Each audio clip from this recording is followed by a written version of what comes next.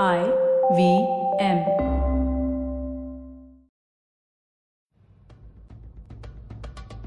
The scout is half dead with terror and exhaustion. His horse is flecked with foam and drenched in sweat. The sides of its neck are raw with whippings. He clatters into the courtyard of the castle and is quickly helped off by soldiers. The captain of the guard, pulling on his overcoat, hurriedly runs up to meet him. The scout had been posted on the Khyber Pass, overlooking the once prosperous trade route into Afghanistan and Central Asia. But one after another, the great cities had fallen to a new horde of invaders. The same invaders who conquered the lands once ruled by the Indo-Greeks and the Shakas, beyond the Hindu Kush and the fertile valley of the Amu Darya river. The previous night, he saw a mighty force of cavalry archers issue forth from Kabul. There was only one possible destination, the city of Takshashila, center of trade, learning and immeasurable riches, sanctified by the remains of saints, the jewel of South Asia, and the target of every conqueror who wished to seize the lands of India from its untamable kings. The city commanded the trade from Central Asia and Afghanistan into India and had grown wealthy beyond all reckoning. It was the last bastion of the Indo-Parthian kings, who only a generation ago had transformed the vast city into a gorgeous edifice of marble and gold worthy of being their capital. But in a strange twist of fate, the Indo-Parthians would not get to enjoy the beauty of the city that they had built. But the scout didn't know all that. He had done his duty, lit the signal fires, and tried to estimate the number of foes heading through the pass, almost getting an arrow in between the eyes for his troubles. Now he gave his report to the guard captain. The guard captain, his curly head of Parthian hair drenched with sweat, his Greek face pale, sent a message to his Indian wife and his Shaka servants, ordering them to pack their belongings and head to the monasteries outside the city, where he would send some troops to escort them away. Now, as the sun bathes the city's eastern walls with rays of blood red, the torches of the nomad warriors paint it with their golden glow. Inside the city, riots break out and the wealthy begin to flee.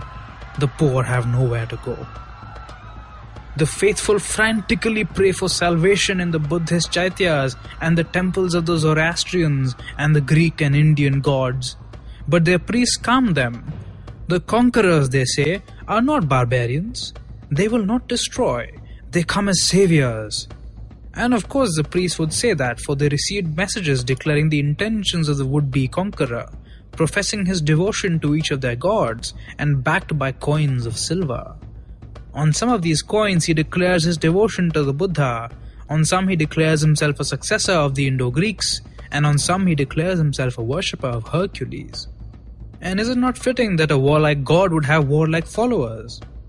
This new conqueror, Kujala Cadphises, king of the Kushanas, portrays himself as the foremost devotee of all the gods. His royal authority is no different from the authority of the gods themselves.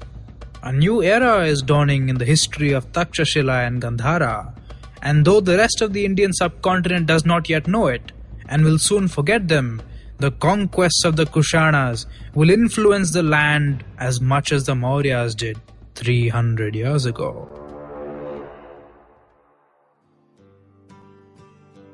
When the Chinese Emperor Han Wudi decided to attack his northern neighbors, the Xiongnu tribes, he can hardly have known what earth-shaking consequences it would have.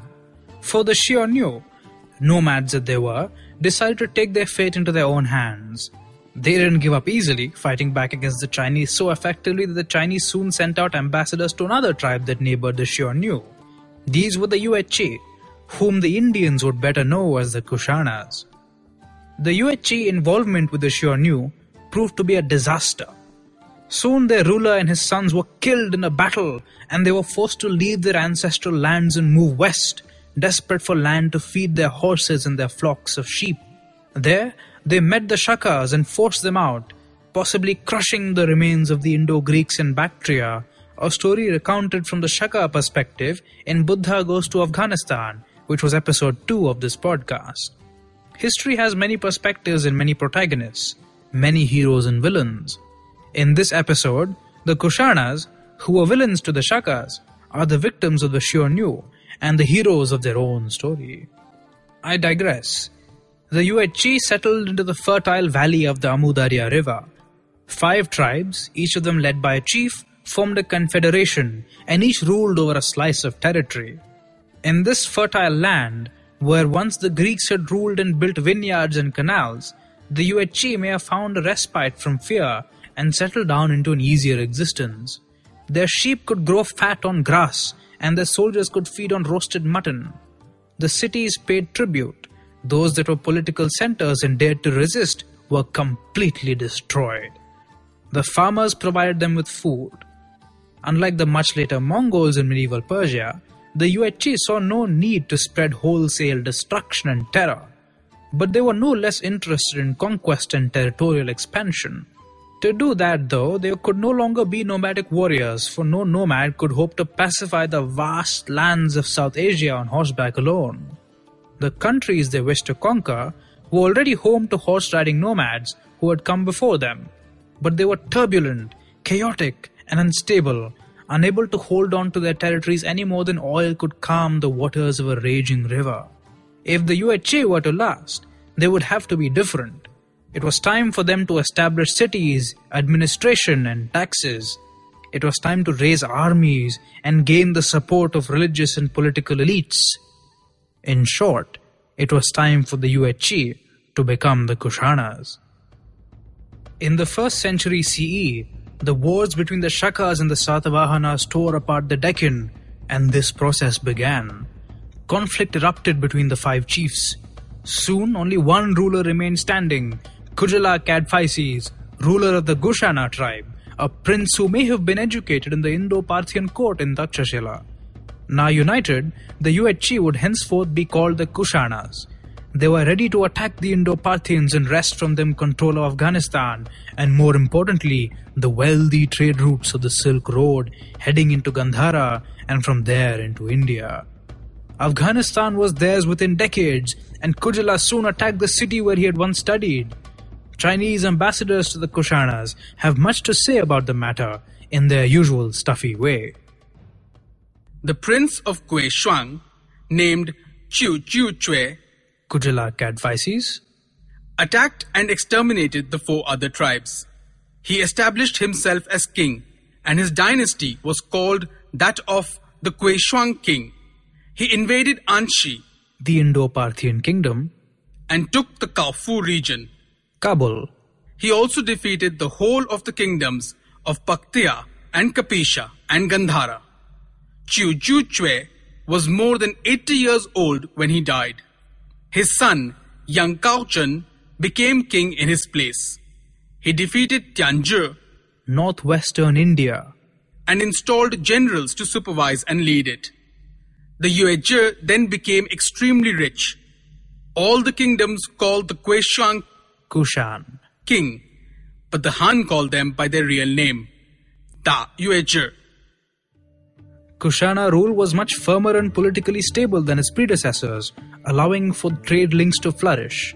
They picked up the religion of their subjects and fused it with their own because of a need to get popular and elite support, just like the Shakas and Indo-Greeks did before them. But by the time the Kushanas arrived, there had already been much religious development, as we saw in the first few episodes of this season. So when they brought their eclectic patronage to this new mix of diverse religions, the results were, to put it simply, astounding. You might be rather surprised to hear that Vima Cadphises, who was one of the successors of Kujala, was a Shiva worshipper, or at least he claimed to be a Shiva worshipper. The cult of Shiva is not something that has come up often in our story, since we've mostly been exploring the Buddhist footprint on early Indian history. But of course, traditions that we now call Hindu were already busily evolving and competing alongside them as well. The case of Shiva, who is one of the major gods of the Hindu pantheon, is worth dwelling on because it's a pattern that we'll see in other gods and goddesses as well. In the earliest texts, the Vedas, Shiva doesn't feature at all. Rather, his role as a fierce, destroying deity is filled by Rudra, which means roarer. Rudra is a storm god, associated with the terrifying howls of dark nights. The terrible aspect of Rudra is pretty clear in this verse from the Black Yajurveda. Homage to your wrath, Rudra, haunter of the mountains, do not harm the world of men. Homage to him who roars and screams, spare us, Rudra, wearing an animal skin, blood red, may your 1,000 missiles fell another than us. By the 2nd century BCE, the post-Vedic literature, which we call the Upanishads, had developed a new sort of theology. No longer did people sacrifice to appease the angry gods. Instead, they could get on the gods' good side through devotion and prayer. So Rudra was acclaimed as the supreme god, and all gods declared by his worshippers to be mere aspects of him. And so his transition began into Shiva, the auspicious one, a god of war and destruction, but also fertility and renewal. As Indian merchants and traders, drawn by the lure of gold, moved into Afghanistan and Central Asia, they brought this god with them. Vima Cadphises, realizing that Shiva worshippers were super influential, went out of his way to present himself as one of them. But he wasn't really familiar with the way that Shiva would have been depicted in the Gangetic Plains, because that's not where he ruled. Instead, he used the artistic style of India's northwest, its most syncretic area, and made his coins depict him almost like a Greek god, tall, muscular, with a bull and trident, and of course his lingam or phallus. Other ideas, such as the god's association with snakes, the crescent moon, and so on, would become part of his story later, and they would have been associated with other gods at this time, and so they don't appear on Kushana coins. It's a fascinating snapshot of a god in motion, a god considered so essentially Hindu and so essentially Indian, and yet represented in such a fundamentally different way. Vima himself must have been a most colourful character. He was a barrel-chested man with a thick, profuse beard and a prominent nose. On his coins he wears a funny sort of hat crown which hides the fact that his head is a little elongated. Why? Let me introduce you to an interesting Kushan practice, skull binding. Babies have soft skulls. The bones of their skull are still separated by soft cartilage, and as they get older, they fuse into a hard helmet sort of thing for our soft brains. Over the millennia, many humans have had the bright idea of applying pressure to baby heads so they grow in ways that society thinks is beautiful. The Incas of Peru, for example, tied boards to their babies' heads so they'd have conical heads. The Kushanas also tightly bound their babies' heads, giving them distinctive elongated skulls which are visible in many of their coins. Or maybe we're just reading too much into it. Anyway, by the time Vima had stabilized the Kushan Empire by subsuming the fragmented Indo-Parthian, Shaka and Indian states, Shiva was hardly the only god that was worshipped. In fact, the Kushan religion is so damn interesting because so many religions that we see now as different entities seem to be so organically fused into a single aspect of state power. This was probably also the heyday of the Zoroastrian and Greek gods. Like the Indo-Parthians before them, the Kushanas incorporated elements of Zoroastrianism, because the Parthians, remember, were an offshoot of the same tribe that conquered Zoroastrian Persia. And also, like the Indo-Parthians, the Kushanas attempted to revive cultural memories of the Indo-Greeks, who, as we've seen, played a transformative role in making Gandhara a player in the politics of the subcontinent.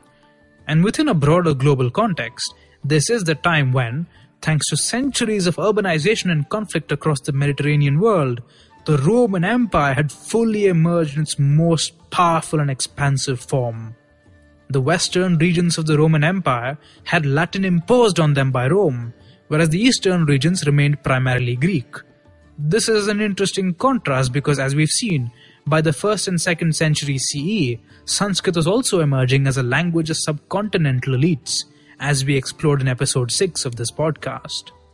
Now to the Romans, Greek as a culture was seen as highly prestigious and desirable, and as one of the major consumers of Kushana trade and manufactures, they certainly had an impact on Kushana tastes as well. Thus the Kushanas declared themselves to be Philhellenes, or Greek lovers, and incorporated elements of Greek culture into their religion. Ahura Mazda, the chief Zoroastrian god, was identified with Zeus, the chief Greek god. The Greek goddess of victory, Nike, had been worshipped by the Yuezhi even before they became Kushanas, you see. Hercules, whom the Indians called Vasudeva, was identified with the Zoroastrian god of royal glory, Verethragna. In some cases, they even took Greco-Persian gods like Mithra and made them Kushan. The Kushanas weren't really unique in doing so, but they just continued, financed and confirmed an existing process of religious fusion. One thing that does set the Kushanas apart is what might be a royal cult, the worship of the ruling dynasty. They would build temples to gods who were closely connected to the ruling dynasty, and the temples would feature galleries of Kushan kings who may well have been worshipped through their connections to the gods. In addition, the temples featured beautiful wall paintings of the gods interacting with the kings, and perhaps even fire altars representing the dynasty. Alternatively, the temples could reflect the devotion of the sovereign to the gods, thanking them for the power that they supposedly gave him.